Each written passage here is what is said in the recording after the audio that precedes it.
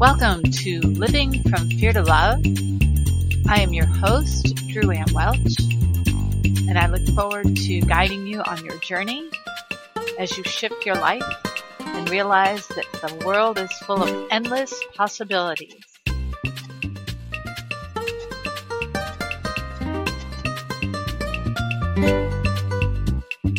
This is Living from Fear to Love, Episode 5, and I'm Drew Ann Welch.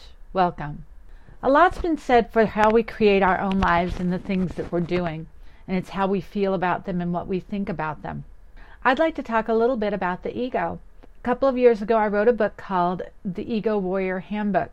It was based on some experiences I'd had sort of overcoming my own ego that was edging guidance out of my life back in 2017 after my mom died.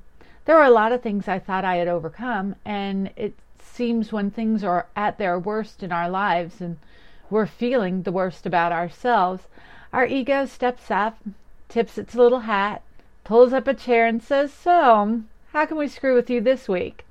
And a lot of times we don't see it happening. Our ego is there in some ways to help us and to protect us, and we all know that. The ego has learned certain things throughout our lives, behavioral patterns, how to behave when we're triggered, how we should react to things. And the ego goes, yeah, remember when that happened? And you felt that way? And so let's react the same way and we'll just stay out of it, you know? It doesn't let you grow. It doesn't allow for growth experiences.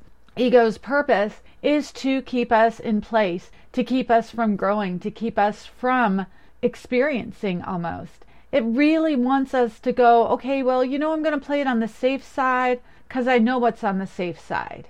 Meanwhile, if I were to open the door and step out and be in the unsafe side without ego holding my hand, I might have some kind of new experience. And new experiences can be life-changing and life-transforming. They're good for us. They teach us to move forward. So sometimes we have to take ego by the hand and sit him down in a corner and say, dude, stay. Don't follow me. Don't come with me. Just stay there. It's the times when we learn to do that we really put ego in its place and we learn to live out of our heart space. When you plug in and start operating out of your heart, you're operating out of love. Love is always the answer. You are learning to live open, vibrant experiences. You are learning to live out of your heart, out of compassion, out of love, out of a place where we're not competing. And it transforms your life. Every time you can plug into your heart space and start operating from there instead of staying in your head space and letting ego control you and keep you in fear, you win. Every time you walk out of that space and into your heart space, you win. You create a new scenario, you create new neural pathways, and you really create the changes that you want in your life. In other words, you and love become a co-creator instead of allowing ego to keep you codependent. And that's what ego does. So as you're co-creating your life, start operating out of your heart more.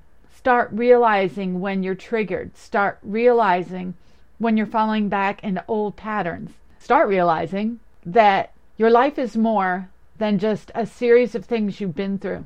It is a series of places you're going to.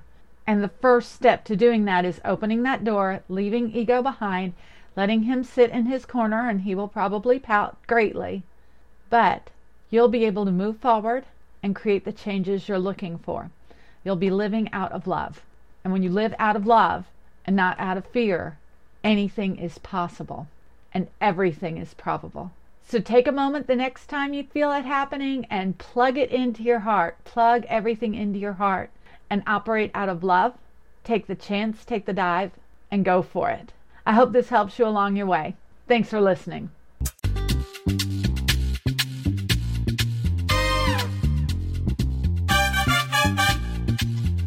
Thanks for being here and listening with me today. I hope you've enjoyed your journey. I've enjoyed being with you. Remember to check out my links on my page. Follow me on social media, Instagram and Facebook, and check out my Amazon author page. I will see you here, Fear to Love, next time.